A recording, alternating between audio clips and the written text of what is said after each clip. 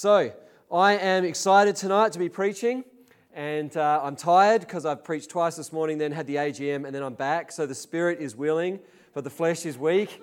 But I am excited because I want to have the privilege of bringing God's word tonight. And one thing God's been really impressing on me is about just really trusting in the word and trying to teach the word faithfully, which I guess is what I always do, but just kind of that sense of there's two words that have been sitting with me. One is uplift and one is infill. And so some sermons are full of uplift. They're very inspirational and you get very uplifted. But that's great. I'm hopefully give some uplift. But I actually think there's something deeper about infill. And when I was a young adult, I was involved in lots of different studies and stuff, went to church on Sunday. I'd say the sermons I heard mostly on Sunday were mostly uplift. And midweek, I used to go to some Bible teaching, and that was mostly infill. And I found that to be really boring. And I went along, and I found it pretty boring, and I much preferred the messages on a Sunday. But when I look back, actually what stayed with me was the midweek stuff. That was a bit hard to follow, and I had to work really hard, but it actually had a fair bit of infill going on, and that's probably what was deeper for me. So hopefully, my goal is to give infill as God's word fills your hearts. So I'm going to preach through Colossians chapter 1. There's going to be 6 points in it. Like normally you do a 3-point sermon. I'm going to stretch that to a 6-point sermon tonight. It's not going to be super long. I'm just giving you the warning, the heads up. But I better start with a story, and so that if you miss all the points, you can remember the story. And the story, you may have heard this before. It's not like a story I made up. It's just a story that I like. It's a story about the eagle that thought it was a chicken. Okay? And so the eagle that thought it was a chicken because it was born into a nest that was above a paddock where chickens would, roam, like free range sort of paddock thing going on. And one day when the eagle was just like a little eagle, I don't know what's a baby eagle called, just an eaglet. Eaglet? Okay. When it was an eaglet, it fell out of the tree and it just was amongst the chickens then, and it began to be raised by the chickens. And so it thought it was a chicken. And so as it grew up, it began to imitate the other chickens. It did what they did. The chickens would get their food by having their heads down all day long, just pecking at the ground all day long. Peck, peck, peck, trying to get a worm here, little bug, some sort of nutrient out of the ground, just head down, pecking away. And the chickens, the most that they would fly would be they could just flap their wings and just enough to get up onto their perch at night. And so the eagle just learnt to just extend its wings only a little bit, just enough to flap away and just get up onto its perch at night. And that's how it lived its life. And one day it was out in the paddock and it was pecking away, and suddenly it saw a shadow pass by. And it looked up to see what was making the shadow, and it saw an eagle. An eagle with its wings spread wide.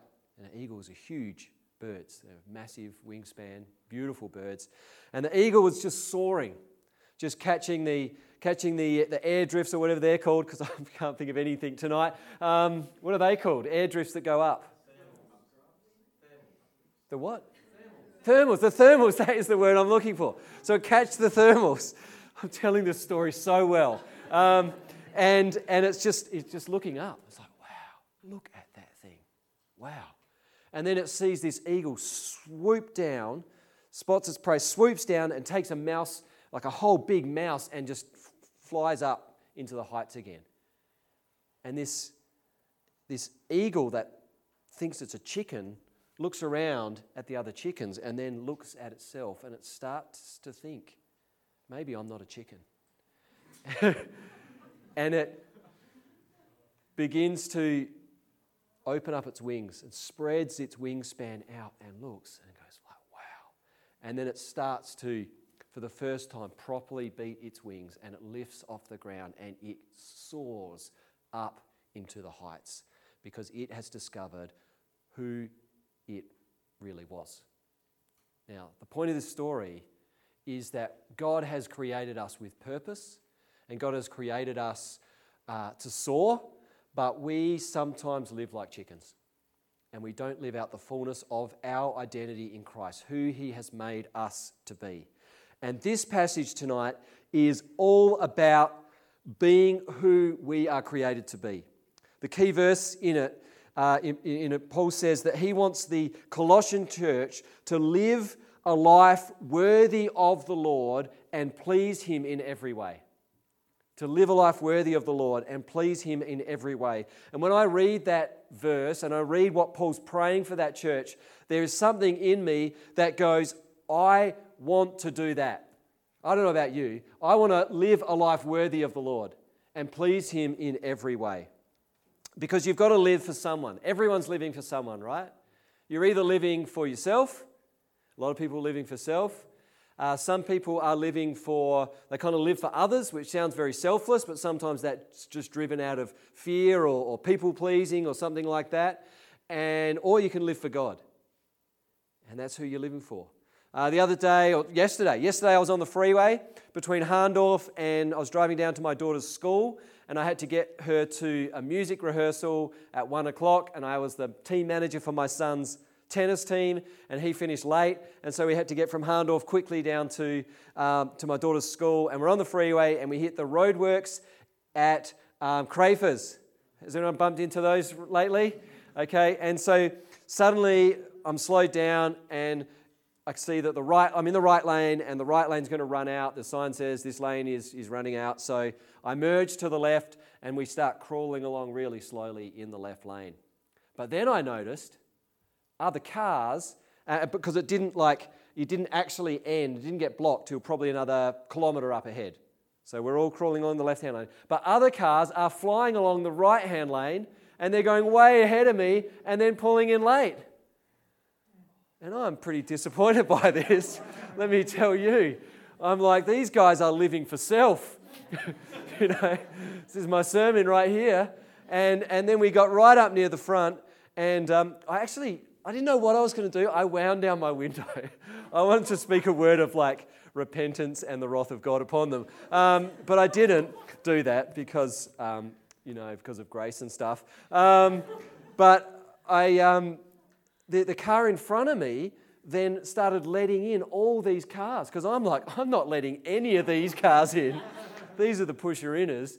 But this car in front of me let them all in. And anyway, moral of the story, I don't know what it is, but it's a good story. You can live for self, you can live for others, or you can choose to live for God. And ultimately, you've got to make that choice. You've got to choose whether you want to chase the good life or you want to chase the God life. Paul says, live a life worthy of the Lord and that pleases Him in every way. Now, I'm going to jump to the end of this passage, because if anyone is listening to this sermon who is maybe not a believer, maybe not someone who has faith, maybe you're not even sure about God and if He exists or whatever, and you will say, well, why should I live my life serving God? Why live a life for God? And the answer is actually right there at the end of this passage in verse 12 and 13, and it says this, giving joyful thanks to the Father who has qualified you to share in the inheritance of His holy people in the kingdom of light. For He has rescued us from the dominion of darkness and brought us into the kingdom of the Son He loves, in whom we have redemption, the forgiveness of sins. And that's it right there. That's the gospel message right there. Because God has actually brought us out of darkness, and we were trapped in this situation where because of the choices we've made and because of our sin, we were separated from God. Essentially, it was like God's here, and we have basically turned away from God and said, not really interested. Not following your way, not trusting in you, not believing you. But by the grace of God, God didn't abandon us to that situation, but He rescued us.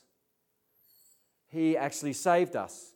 And by His grace, He brought us into relationship with Him through the blood of Jesus. See, the message of the gospel is God loves you so much, and you're accepted by God, and He wants to see you back in relationship with Him, and He achieved that through His Son, Jesus Christ. And because of that, it is right and good and fitting and something that should be the desire of our heart, and hopefully is, to live a life worthy of the Lord and to please Him in every way. So, let me go back to last Sunday night. If you were here, hopefully you remember this. If you're not, let me recap the last week's message. Paul, in this letter in Colossians that we're studying, is writing to a church that's in modern-day Turkey, a city called Colossae. And in the first message, he says, every time I think about you guys, I give thanks to God because there's great things happening in your church.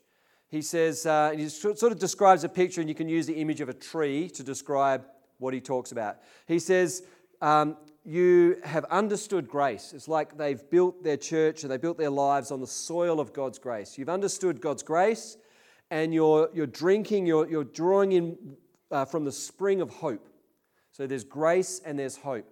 And out of that is growing this church, like a tree growing, where they have love for people and they have faith in Christ Jesus. Trust. They have love and trust. That's what's growing out of them. And then out of that is bearing fruit. And so he says, this is, every time I think of you, I pray, I give thanks to God for all of these great things. But he doesn't stop there. He says, now knowing things are going well in your life and knowing that you've got this faith, I'm going to pray for something else. There's something more I want to pray for. And so he says, for this reason, since the day we heard about you, we have not stopped praying for you. I love that. Since the day we heard about you, we have not stopped praying for you. And so I'm going to share with you tonight 6 points about how we can live a life worthy of the Lord. And the first one is actually not what Paul teaches, but what Paul practices, which is his prayer. So the first one is persist in prayer. And I'm doing the classic preacher thing. Every one of these has got the letter P in it just to make it memorable. Persist in prayer. In Romans 12, Paul says, be joyful in hope, patient in affliction or in sufferings, and persistent in prayer. And in this verse, he's practicing what he preaches, persistence in prayer. Paul is constantly praying for this Colossian church, despite his circumstances, because he is writing this letter while he's in prison. And we see this right at the end. The very last kind of verse or two of Colossians, he says, remember my chains. This guy's in chains. He's in prison. And his prayer is not, hey guys, I'm writing to you so that you will pray for me that I will be set free and brought out of prison. Instead, he writes and says, hey guys, I'm praying for you. Right? Paul's in prison and they're free. Right? Paul is eating the prison food and they're eating good food. Paul is not able to go outside. He's probably trapped in darkness. They're like living their lives happily, right? And yet he's not bitter. He's like praying for them. It's an amazing picture. And so I love that. And we need to be persistent in prayer, because prayer is actually hard work. Prayer, I think, goes against the natural inclination of a lot of us. Because my natural inclination, to be frank with you, is to sort of get in and do stuff and try to do kind of work rather than to pray. I came back from holidays a couple of weeks ago, and I'd signed up to go on a prayer day which Baptist churches of South Australia were putting on for all the people in ministry. And it was my second day back at work, and I was like, I'm going to have heaps of work, but I really should go on this prayer day. Like, I'm a pastor, it would be good for me to go and pray. But there's this part of me which is like, almost like, wow, the rest of the staff are going to be working, and I'm just going to be praying. Do you see the problem there, my thinking? It's like they're going to be doing real work, and I'm just going to be here relaxing and taking the day off praying. Where actually, clearly, a pastor praying is a pretty good thing. So I spend that day praying, but there's always this tug on my heart. Oh, maybe I should just head off early and go and do some work. And I think there's a lot of us like that. And so we need to kind of learn to pray. Right now, we are in 40 days of prayer as a church. And we shared this over a couple of weeks. And we said, if you remember, I said, get out your phones and book in to pray once a day for a couple of minutes. And every day on Facebook, we're putting out a prayer topic. Can you remember me doing that? Can anyone remember me doing that? Yes, a lot of you can. I won't get you to put your hands up, those of you who are still praying. But I suspect a lot of us Some of you guys probably were like, oh, I can't really be bothered with that. Some others probably were like, yeah, that's a good idea. But as the days go by, it drops away and it doesn't happen. Because prayer requires persistence, making it a priority, and practicing. And we've got to believe that prayer is both a powerful weapon to fight a spiritual battle and a gift through which we have direct access to our Heavenly Father. Prayer is a powerful weapon to fight spiritual battles, and we are in a spiritual battle. We need to remember that. And it's also a gift through which we have direct access to our Heavenly Father. If you want to live a life worthy of the Lord, be persistent in prayer. That's the first thing. Last little verse on that. Just right at the end, there's a little sentence. This is one for leaders. It says this in chapter 4, verse 12 of Colossians. It says, Epaphras, who was the guy who planted this church and is no longer with them, but he's gone somewhere else. He says, Epaphras, who is one of you, sends, and a servant of Christ Jesus, sends his greeting. He is always wrestling in prayer for you. And I read that and I was like, wow, that's convicted me right there. He's wrestling in prayer. I don't know if anyone's into wrestling. I used to be into wrestling when I was a kid. Hulk Hogan, all those guys.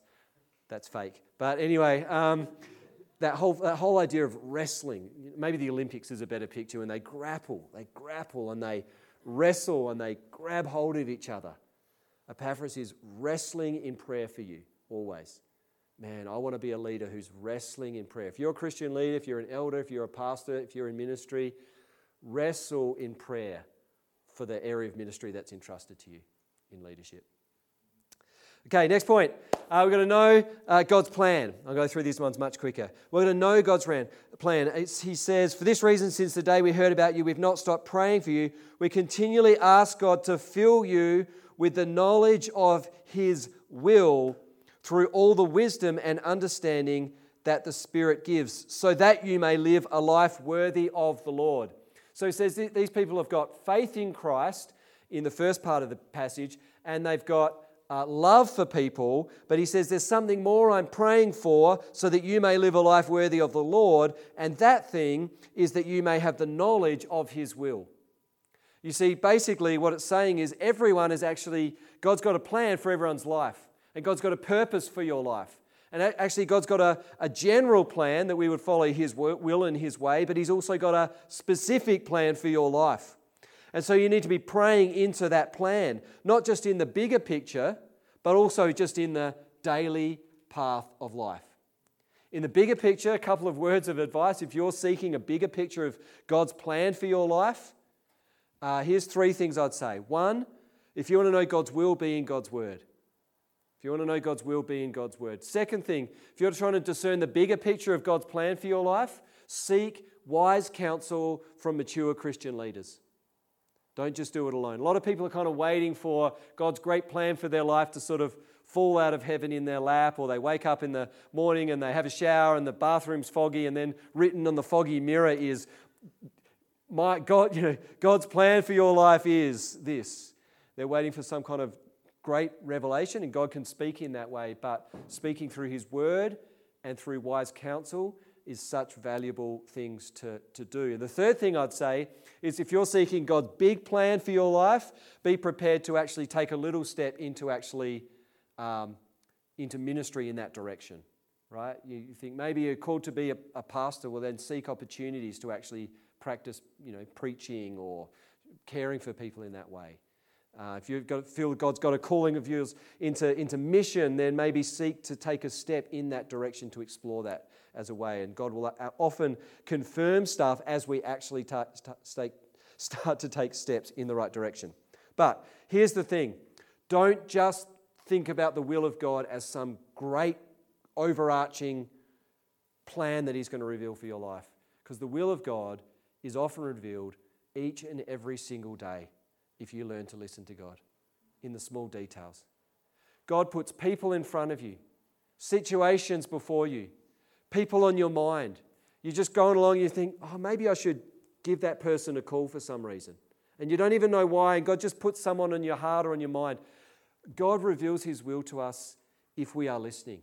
And there's so much noise in our world and we're taking so much stuff in. But I think God wants us to learn how to have our ear open to His voice in the midst of our daily life.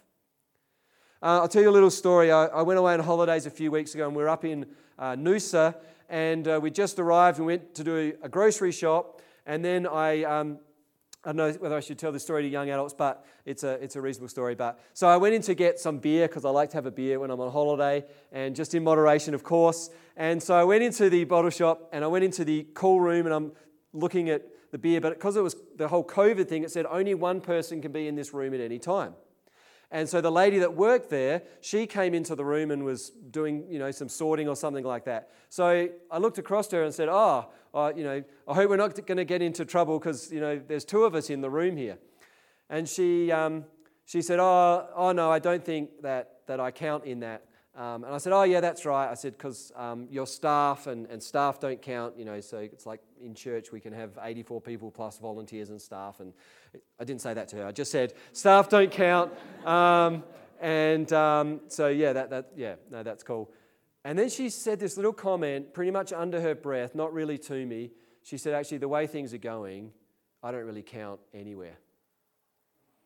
And it's like, whoa. And in that moment you're like, do I say something here or do I not say something here? And I was like, well, I've got to say something. So I just spoke to her for like 2 minutes. I said, well, don't let anyone tell you don't have any value and that you don't count. You do count and you got value. And I just spoke to her for a minute or two about that. And we didn't really, it wasn't a long conversation. We just spoke for like 1 or 2 minutes and then that's it. I left her and I'll probably never see her again. Don't know what that meant for her. Don't know if she was listening. I hope it impacted her. God puts people in front of us. Little moments, little opportunities. Have your ear open to know God's plan for you. Third thing is that we need to produce the fruit through good works. Bearing fruit, it says, in every good work. In fact, so just to understand the passage of Scripture here, he says, for this reason, since the day we heard about you, we've not stopped praying for you. We continually ask God to fill you with the knowledge of His will through all wisdom and understanding that the Spirit gives, so that you might live a life worthy of the Lord and please Him in every way. Now, in my version, it's then got a semicolon at the end, and then it gives 4 kind of specific ways to describe ways to please God. Okay, so that's kind of the flow of the passage. And the first of those 4 is that we would produce fruit through good works, bearing fruit in every good work. And I want to suggest that in the church sometimes is that good works are highly underrated. Sometimes we rate highly all sorts of other things. Like we think, what's an image of a really passionate, living, vibrant Christian? And we might think about someone who in worship is very demonstrative. And I'm like someone who loves to raise my hand. I think that's awesome. But we might imagine someone who kind of like, is just really passionate in that way. Well, that's a picture of a vibrant Christian, a live Christian. But sometimes a vibrant Christian looks like someone making coffee before a church service. Or someone who rocks up in the morning and serves on a kids ministry team so that parents are released to be part of church and kids are discipled to know Jesus. Or people that come along to a working bee with a whippersnipper and whippersnip things.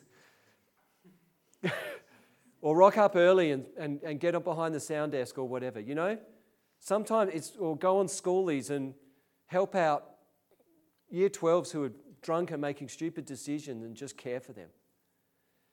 Sometimes real faith just looks very, very basic, like just doing some good works.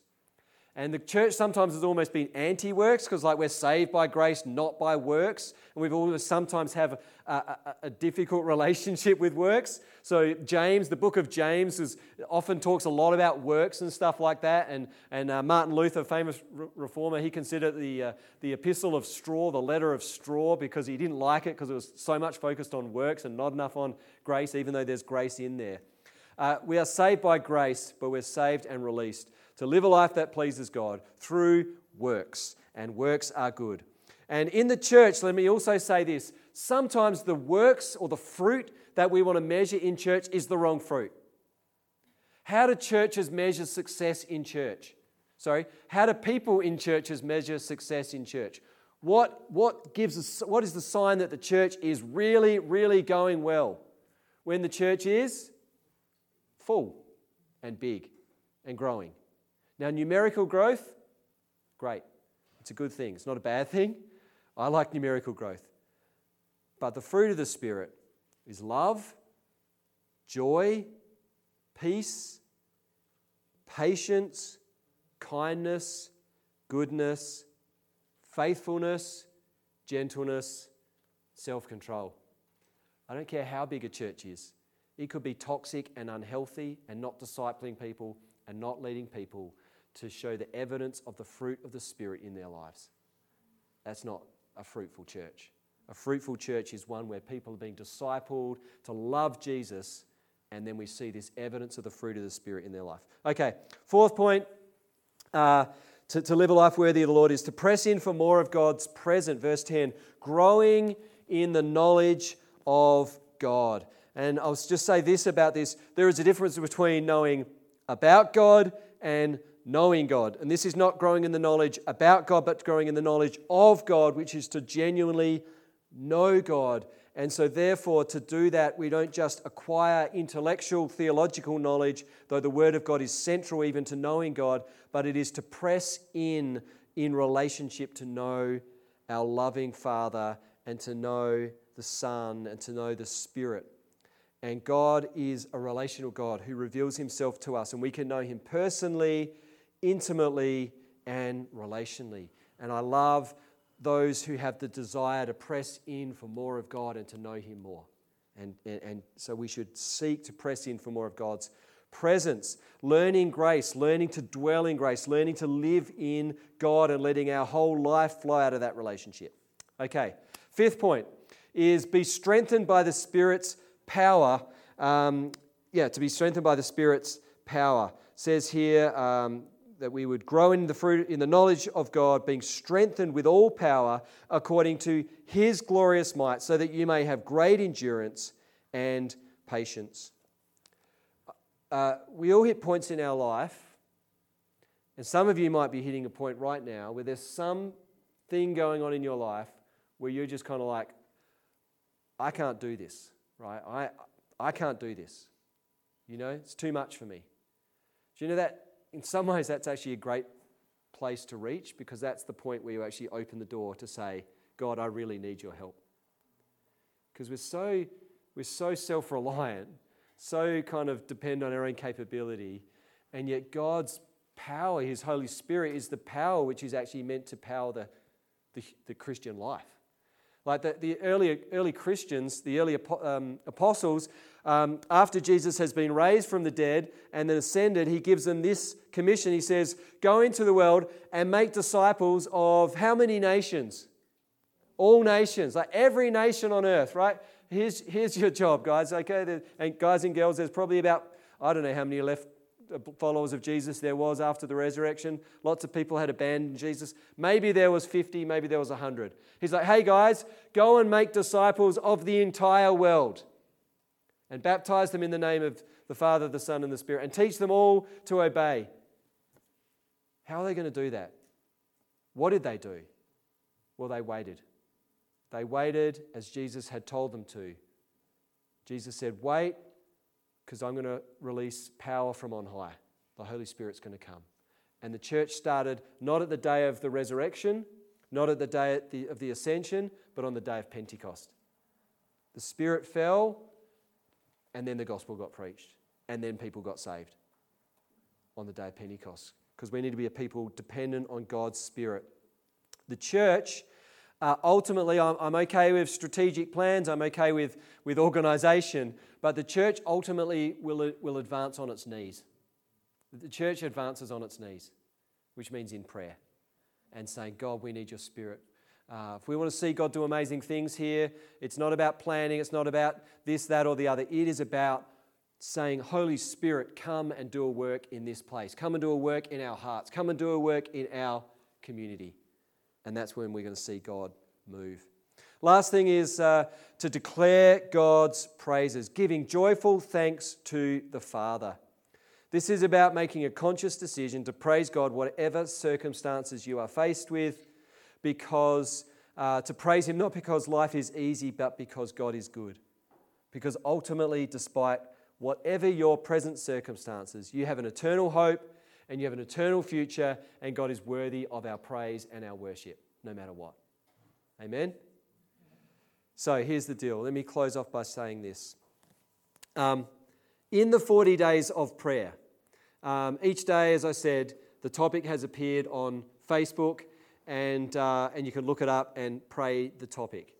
And we set these topics, a couple of months ago, and we also planned out the preaching program a couple of months ago, and the two things were planned out completely separately. So the preaching topics and the prayer topics had absolutely no relationship to each other. They're not. There was no discussion or thought around the two being in any way linked. And so this morning, as I get up to preach the message, which is about living a life worthy of the calling, I look up the prayer topic this morning just before I start looking up my notes to remind myself about preaching this message about living a life worthy of the calling. I go, okay, I'll do my little prayer segment first. And I look up, and this is today's prayer. Pray that we would live lives worthy of the calling we've received. I'm like, oh. And it's just like God just saying, I'm God. And I can do stuff. And I've got this. And I've got a plan for you. I've got a plan for the church. And I bring stuff together in ways you don't even think about. Like it would have been really cool to strategically plan for that to happen. But we didn't do it. But God had it sorted. God is awesome. He is the strength of our life. And so therefore my prayer for this church is that since the day I heard about all you guys and since the day I got to know you guys, and I'm going to keep doing this, I haven't stopped praying for you. And I continually ask God that He would fill you with the knowledge of His will, for all the wisdom and the understanding that the Spirit gives, so that you, every single one of you who's a follower of Jesus, and even those who aren't yet, may live a life worthy of the Lord, that you might please Him in every way, bearing fruit in every good work, growing in the knowledge of God, being strengthened with all power according to His glorious might, so that you might have great endurance and patience, and that you might give joyful thanks to the Father, who has qualified you to share in the inheritance of His holy people in the kingdom of light. For He has rescued you from the dominion of darkness and brought you into the kingdom of the Son He loves, in whom we have redemption, the forgiveness of sins. Amen. I'll get the band to come up now. Let's pray together.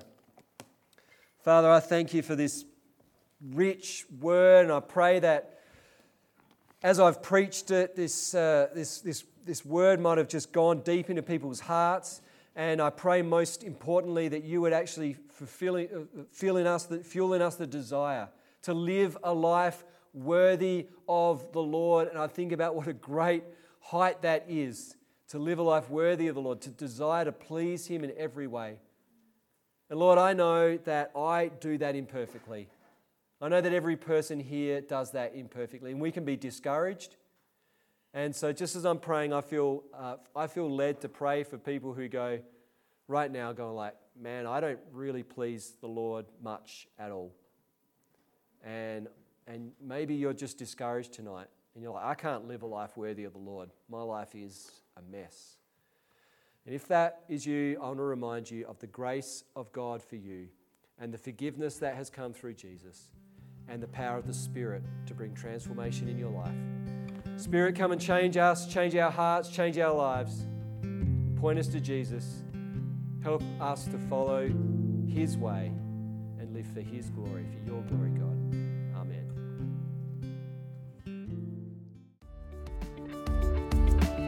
You've been listening to a sermon from Hills Baptist Church.